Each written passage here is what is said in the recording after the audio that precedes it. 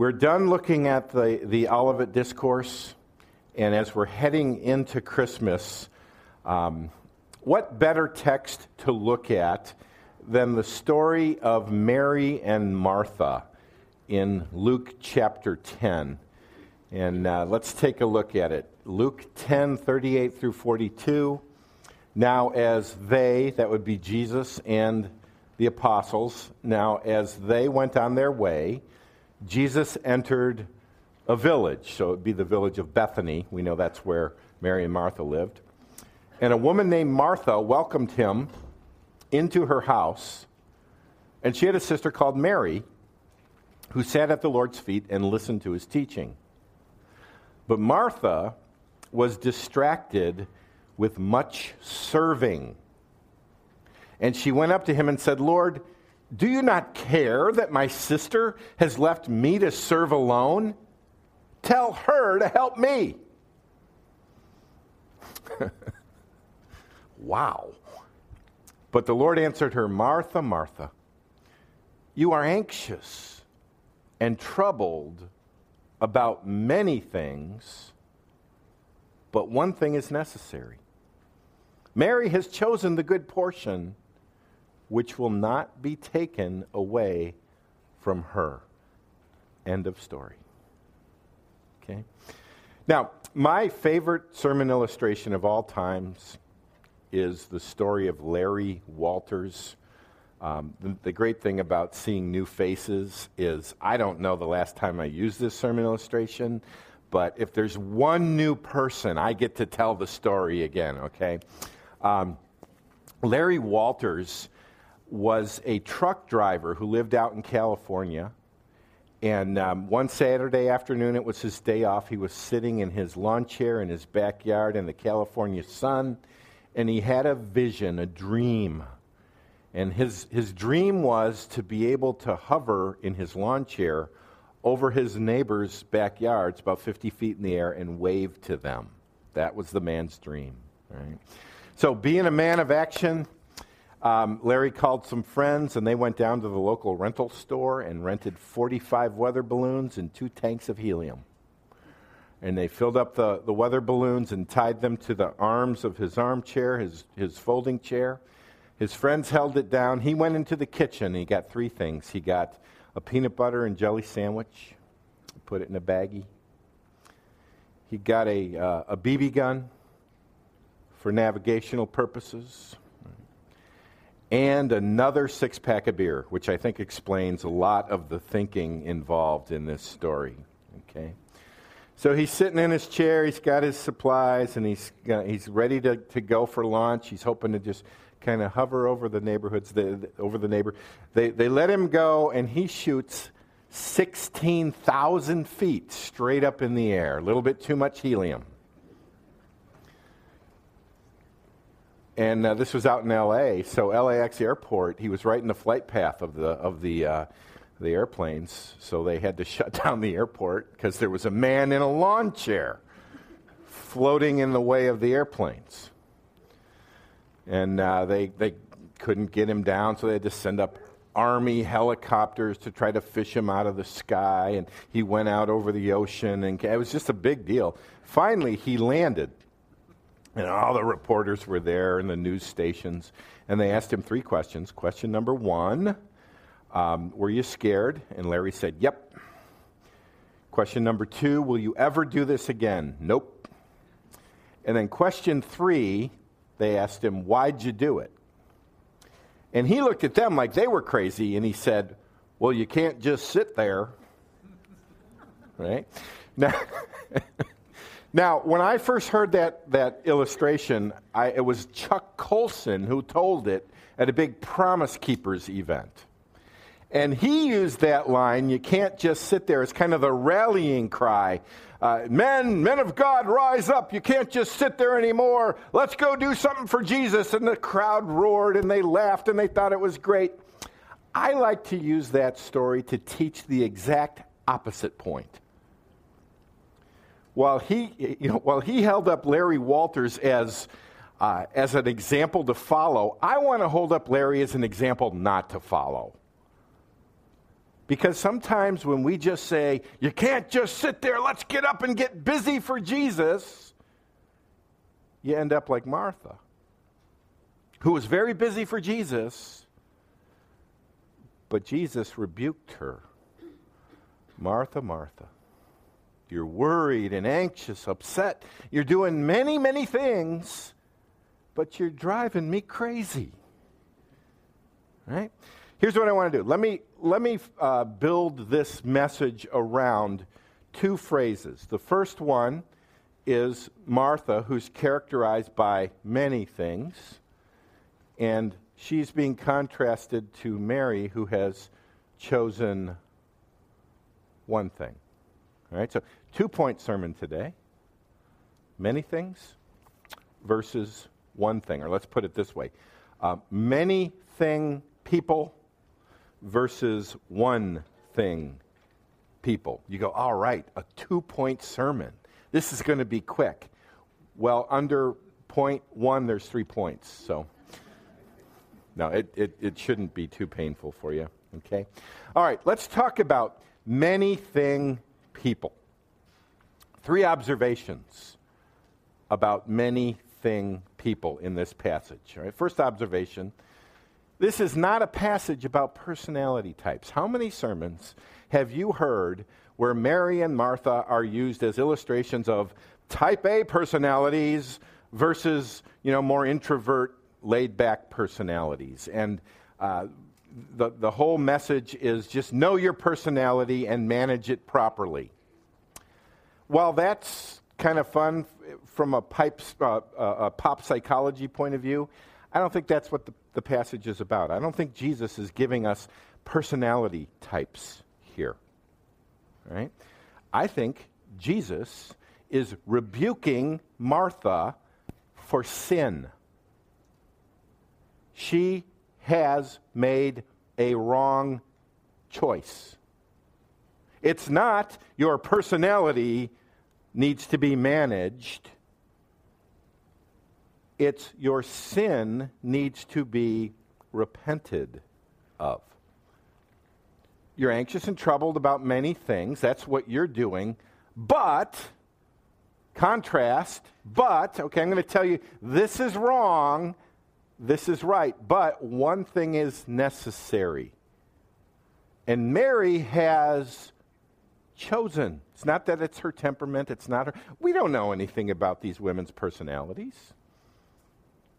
Right? We read about them here in Luke 10. We read about them in John 11. We don't know, maybe Mary was temperamentally a very busy person, but here she has chosen to sit at the feet of Jesus. So please don't read too much into the whole personality temperament thing.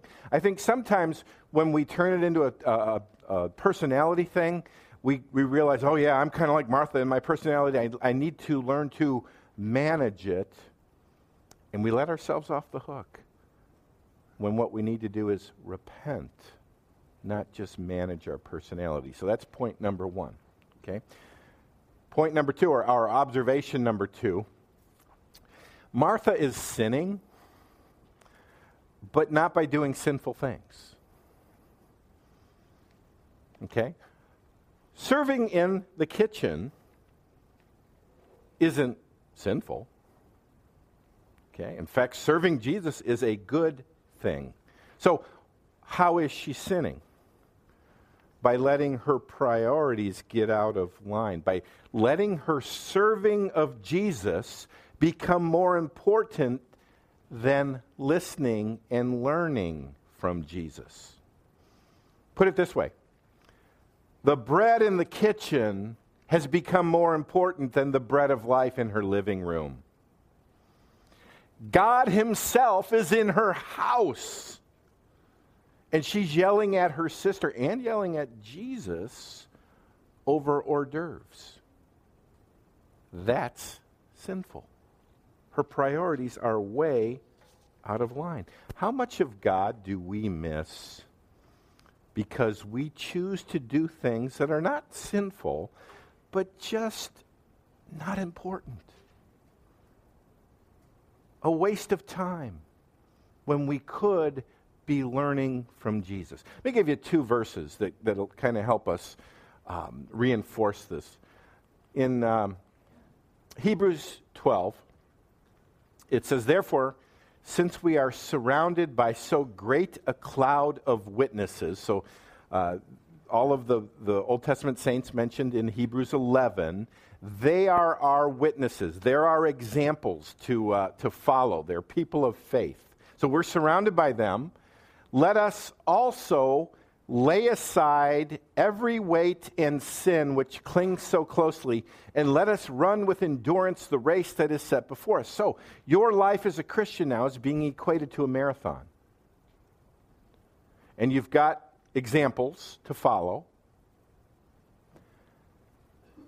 And to win a marathon, did any of you run in a Thanksgiving thing? I know Ashley ran in the Batavia Turkey Trot and won, which is why I don't even show up to those things, okay? Right? And it was cold out, okay? So you had to wear enough to keep warm, but notice in this marathon, it says you're to lay aside two things. Lay aside every weight and sin. Now, sin, if you've got sin in your life, clearly that's a no-brainer. Repent of it, turn from it, get rid of that. That's going to slow you down in winning the race. But notice the other thing he says, every weight. Okay? Things in your life that they aren't necessarily wrong, they're not necessarily sinful, but they're not helping you run the race. They're distracting you from winning the race. So some people, I picture this. Here's a marathoner, dressed nice and warm. But here's our lives. They're just weighed down with way too much. Shed it so you can run the race. Okay? Another similar verse, 2 Timothy 2:4.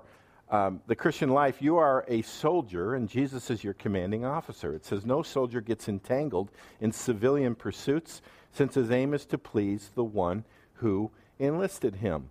So, entangled, I picture barbed wire. You're just entangled. Or my wife's not in here, I can tell this. Sometimes I fall asleep with gum in my mouth. And the other day, I woke up and there was no gum in my mouth. It was in my hair, it was under my armpit, it was all over the pillow. I got entangled, right? So, some of us, we're soldiers, but we're not on mission. We're Army SEALs. We're going in to kill bin Laden, and we stop at a falafel stand, and we get distracted from the mission. Right? Or picture, you're an NFL quarterback being paid $14 million a year to win the game. Or you ever see Peyton Manning when he's like he's up at the line and then he's going and he's telling this guy over here and you got to change. He's calling audibles and he is focused. What if he called timeout and he said, I see the hot dog guy up there, and he just sits in the stands with people and he's involved in civilian affairs? No, focus on the mission of following Jesus. Okay, so point number 2. Is this. She's sinning, but not by doing sinful things. She's sinning by losing focus on what's most important and allowing a million other things to pull her away from what's most important. Okay? Point 3. Now you go, but he did get a meal, didn't he? Is she just supposed to sit there and nobody cooks the meal? Right? How many of you ladies are thinking that right now? You're going, right? Rita? Okay. He got a meal out of it. And, somebody's got to set up church every Sunday, and there's work to be done. Are we just supposed to sit around and listen to Jesus all the time? Point 3. Jesus is not calling for Martha to neglect her responsibilities. He's asking her to simplify and prioritize in light of what's most important. Okay? It's not either or. It's both and. It's not either sit or serve. We are supposed to sit and serve, but what's most important in this passage? Sitting. Sitting, right? But you're not to neglect serving. Do you know what the parable is right before the story of Mary and Martha? Anybody got their Bible open? What is it?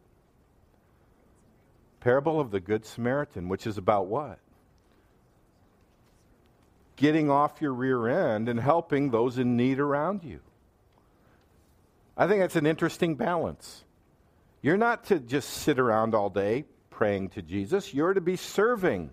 But there's a time to stop serving and quietly sit and listen. You know, let's put it this way. There's a time to prepare a big meal, like Thanksgiving. And then there's a time for just turkey sandwiches. And you need to discern when it's time, when it's appropriate.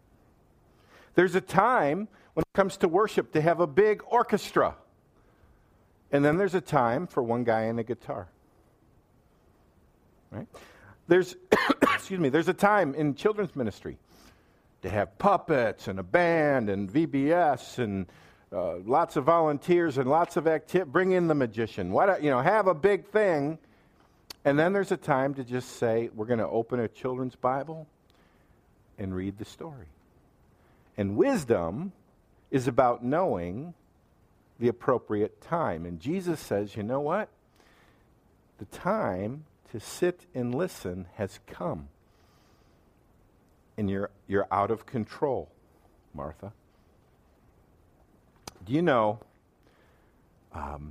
some of the laziest people in the world are incredibly busy people? What do you mean? Oh, they're frenetic with busyness, but they're really not doing anything productive. Some of the angriest people in the world are busy people. Look at her. She's my good-for-nothing sister. She should be helping. And she's mad not only at Mary, she's mad at Jesus. You don't care. You know people who are always hurt. You hurt me. I didn't mean to hurt you. Maybe your expectations are all out of whack because you've got all these things going on that don't really matter. So some of the laziest people in the world are busy people. Some of the angriest people in the world are busy people. Some of the most shallow people in the world are busy people. Why? Because they're so busy doing their thing that they don't sit and listen to God. So how do you know as you enter into this busy Christmas season, how do you know if you're too busy? Well, are you a busy, non-productive, shallow, angry person? Maybe you're a Martha. Okay? Now, let's look at Mary. Let's look at the one thing person. All right, one thing people. Now, you go, but it sounds like Jesus is saying you should only do one thing: sit and listen. Let me tell you about textual variants. In your Bible, there are little footnotes. Now there are footnotes that take you to the note in your study Bible that help explain the meaning of the text. But then there are what you call textual notes. And what that means is we have 24,000 manuscripts, handwritten manuscripts, ancient handwritten manuscripts of the New Testament. They virtually agree, but there's a few places where they don't all match up, and those are called textual variants, where they don't all match up. Now you go, oh, our Bible doesn't all agree. How will we ever know what it says? Well, in your Bible, it tells you right there. The little textual variant at the bottom tells you what the other reading is. So here, the text, the ESV text says, you're anxious and troubled about many things, but one thing is necessary. But then there's a little note in the ESV. It says some manuscripts actually say this: few things are necessary, comma, or only one. In fact, the NIV has actually gone with that reading. The NIV text says, but few things are needed, / or indeed only one. So if that's the true reading, what Jesus is saying is, Martha, Martha, you've got a billion things that you're all busy with, and really you only need to be concerned with a few. And only one, namely sitting and listening to me, is the most important thing. Okay? So, however, whichever reading you go with, Jesus isn't saying you should neglect your responsibilities. What he's saying is most of us, if we're Marthas, have way too many things on our plate, and we need to chop it down to the few things that are important. And really, the number one thing is learning from Jesus. He's calling us to simplify and prioritize. Now, there's a interesting book that came out a while back. It's called The One Thing. It's not a Christian book. It's a book about priorities. And it actually became a number one bestseller on the Wall Street Journal's list. And let me save you the time. I think it's like $24. So I'll save you $24 here. Okay. Basically, and the thing I like about it, it has little drawings, so I can actually get it. Okay. It's basically reemphasizing the Pareto principle. You know what the Pareto principle is? The Pareto principle, a guy did a massive study on time management, and he discovered that in work, in family activities, in virtually everything we do, 20% of our effort produces 80% of the results. In other words, 80% of our effort is a bunch of wasted time because it's only resulting in 20% of the results. And the key is to analyze your life and find out what's that 20%. Focus on that, expand that, and you'll expand your results.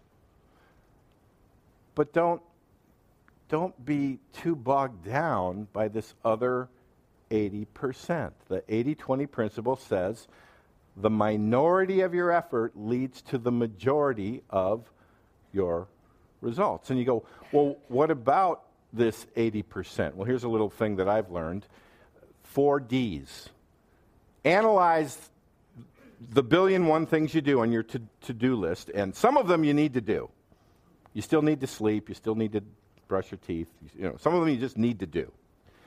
But others you can delegate. Give them to somebody else. If you're a boss, you can give them to your employees. If you got kids, that's what they're there for, right? You can delegate. You can delay. In other words, just because it's on your to-do list doesn't mean it needs to be done today. Schedule it for another time. Or, here's a big one, delete. Does it really even need to be on your to-do list?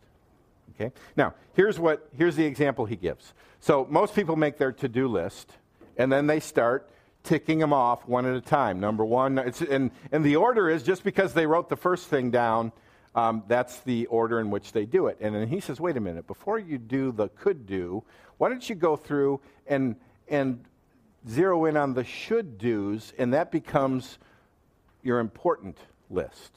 So then, here's an example. Let's say you come up with a to-do list of 25 things. If 20% of them are really the important things, then reduce the 25 to a list of 5, And then his big insight is go through your list of 5 and find the one thing that is most important, okay? Now, you go, well, thanks, Rick Warren, for your seeker-friendly, helpful tips here today. Right, Caleb? Let me turn this not into just a sermon on how to do to-do lists. Let's apply it to the text. If you do all this and your one thing is not learning from Jesus, your life is being wasted. All right? So if, in your business plan, if your number one most important thing is hiring and firing, now you may need to do that, but if that's your number one thing, you're wasting your life. If your one thing is planting your lawn, now maybe you need to replant your lawn, but if it's your number one thing, you're wasting your life. I think I have divine authority in today's passage to tell you that your number one thing, most important thing, needs to be sitting and listening to Jesus. Isn't that what it says? Right? Now, Jesus isn't here in the flesh. How do we sit and listen to Jesus? 2 ways. One, I don't have them written down. One, the word preached. How does God speak today? When a text is studied by a preacher and proclaimed to people sitting in the room. Does that mean my words are infallible? No.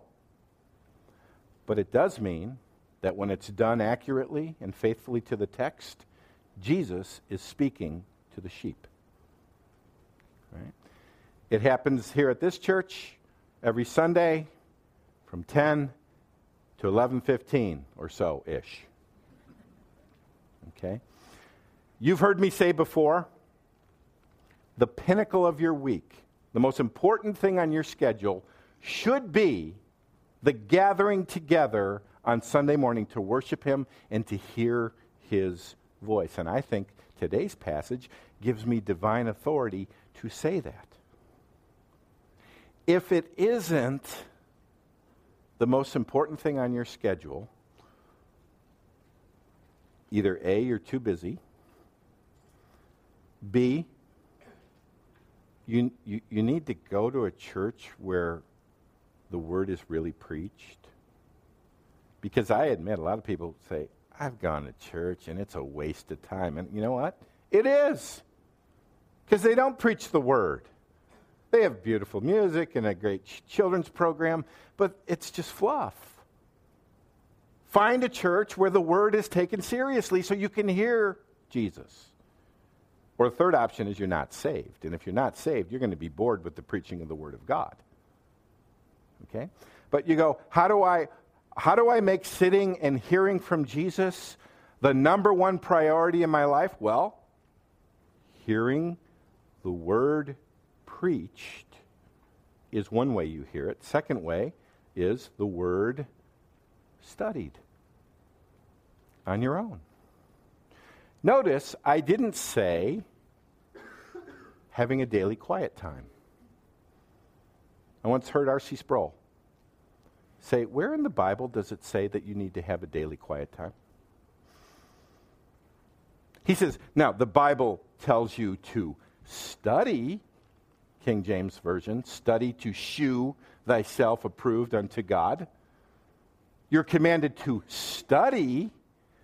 But what he's getting at is, I think we've fallen into this, I have my daily quiet time. It's a devotional time where I kind of go into the ethereal realm and I read a psalm. I open I open my daily bread and read the devotional, and it has a verse that I'm to look up.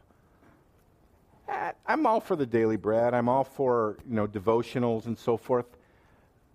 But you're never going to grow just piecemeal reading a verse out of context once a day. Study means You systematically read through a book of the Bible in context, asking hard questions, looking up in commentaries or the footnotes or online or talking with one another so you get the meaning of the passage. In other words, devotions is kind of passive. And whether you get the meaning of the passage or not, you still feel good because you put in your time. Study involves thinking and clearing away your schedule and turning off the radio and turning off the TV and shutting the kids out and thinking hard about the text. And you know what? When you do that, you hear the voice of Jesus. I don't hear him audibly, but he speaks when I understand his text. And I understand his text when I do the hard work of study. Some people are never going to grow. They're Marthas because they've let the busyness of the world distract them from hearing God speak in a church where the gospel is preached. If I go, I go. If I'm too busy, it's Thanksgiving weekend. Whatever. Because they don't make that the top priority and they don't study. I think Jesus would say, Martha, Martha, you're successful in the eyes of the world. You drive a nice car. You got a nice job. You dress nicely. But you haven't chosen the number one most important thing, hearing from me. And I don't see him helping her with the to-do list. He just says, deal with it. What are you going to do to reorganize your life?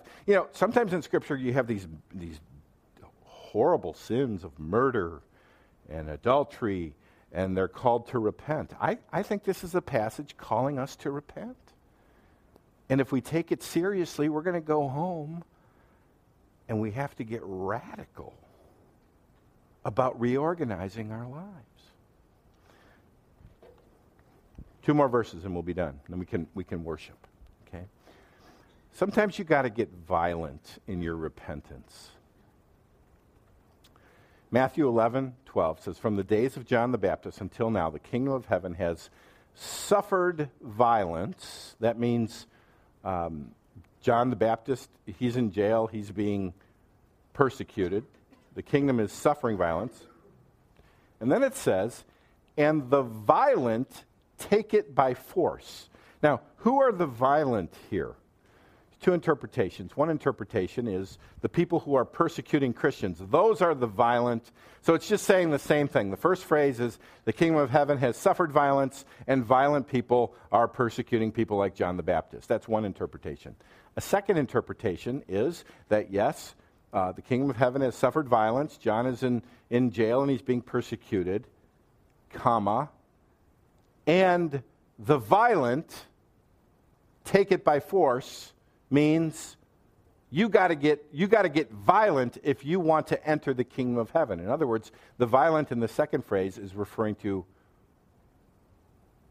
people who are violently pursuing salvation and discipleship. Now, the reason I believe that second reading, that the violent is referring to you and me, is because in the parallel passage in Luke 16, it says, the law and the prophets were until John. So here we have, he's talking about John the Baptist, right? Since then, okay, so the Old Testament was until John. Since then, the good news of the kingdom of God is preached. We're in a new era of the gospel being preached. And everyone forces his way into it. There, the gospel's being preached, and you got to force your way into it. So I think these are parallel passages. In other words, to become a believer, you can't just be a busy, meandering, I got so much to do, unorganized person. You got to get vicious and violent to get into the kingdom of God. And once you're in, Martha, Martha, you need to violently throw off the things that are distracting you and make listening to Jesus the number one priority in your walk.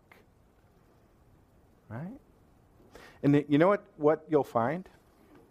I won't go through the rest of the scriptures, but you'll find that when you do make him the number one priority, all the worries and the anger and the anxiety go away.